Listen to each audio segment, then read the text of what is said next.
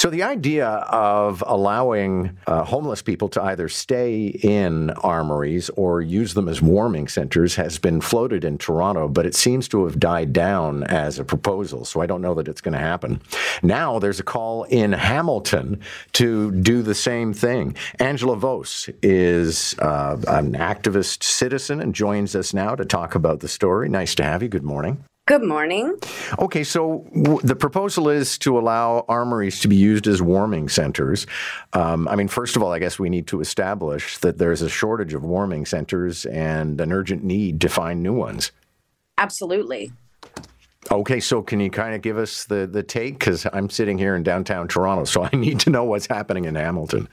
Well, I believe the City of Hamilton and the Federal Ministry of Defense should open the armory located downtown Hamilton during this unusual cold spell as a warming center. And I've launched the online petition at website hamiltonhelps.com.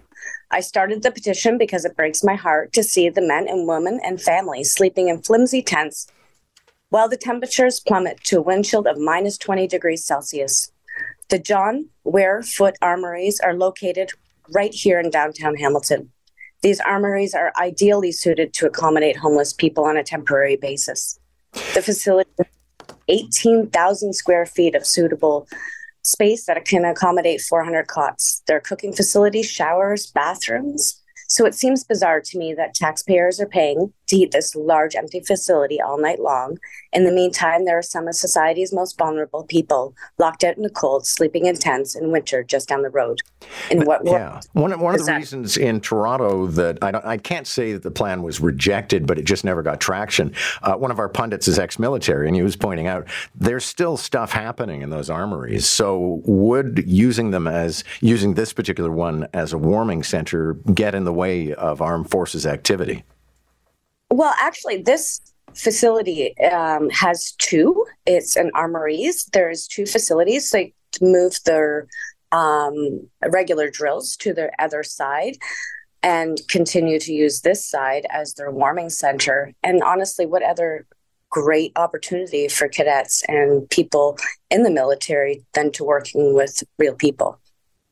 Although it's not exactly their job. No, it's not, but humanitarian aid is their job, and we are Canadians, and we need that humanitarian aid. Okay. Here. Are you getting a sympathetic ear from the officials? I'm getting a lot of pushback, not pushback, but a lot of questions on how we can get the staffing and things like that going to accommodate. But again, there is lots of educational sources that we can draw from our school board, as well as our cadets and our military sources to train us, help us. Well, good luck, and we'll continue to follow the file.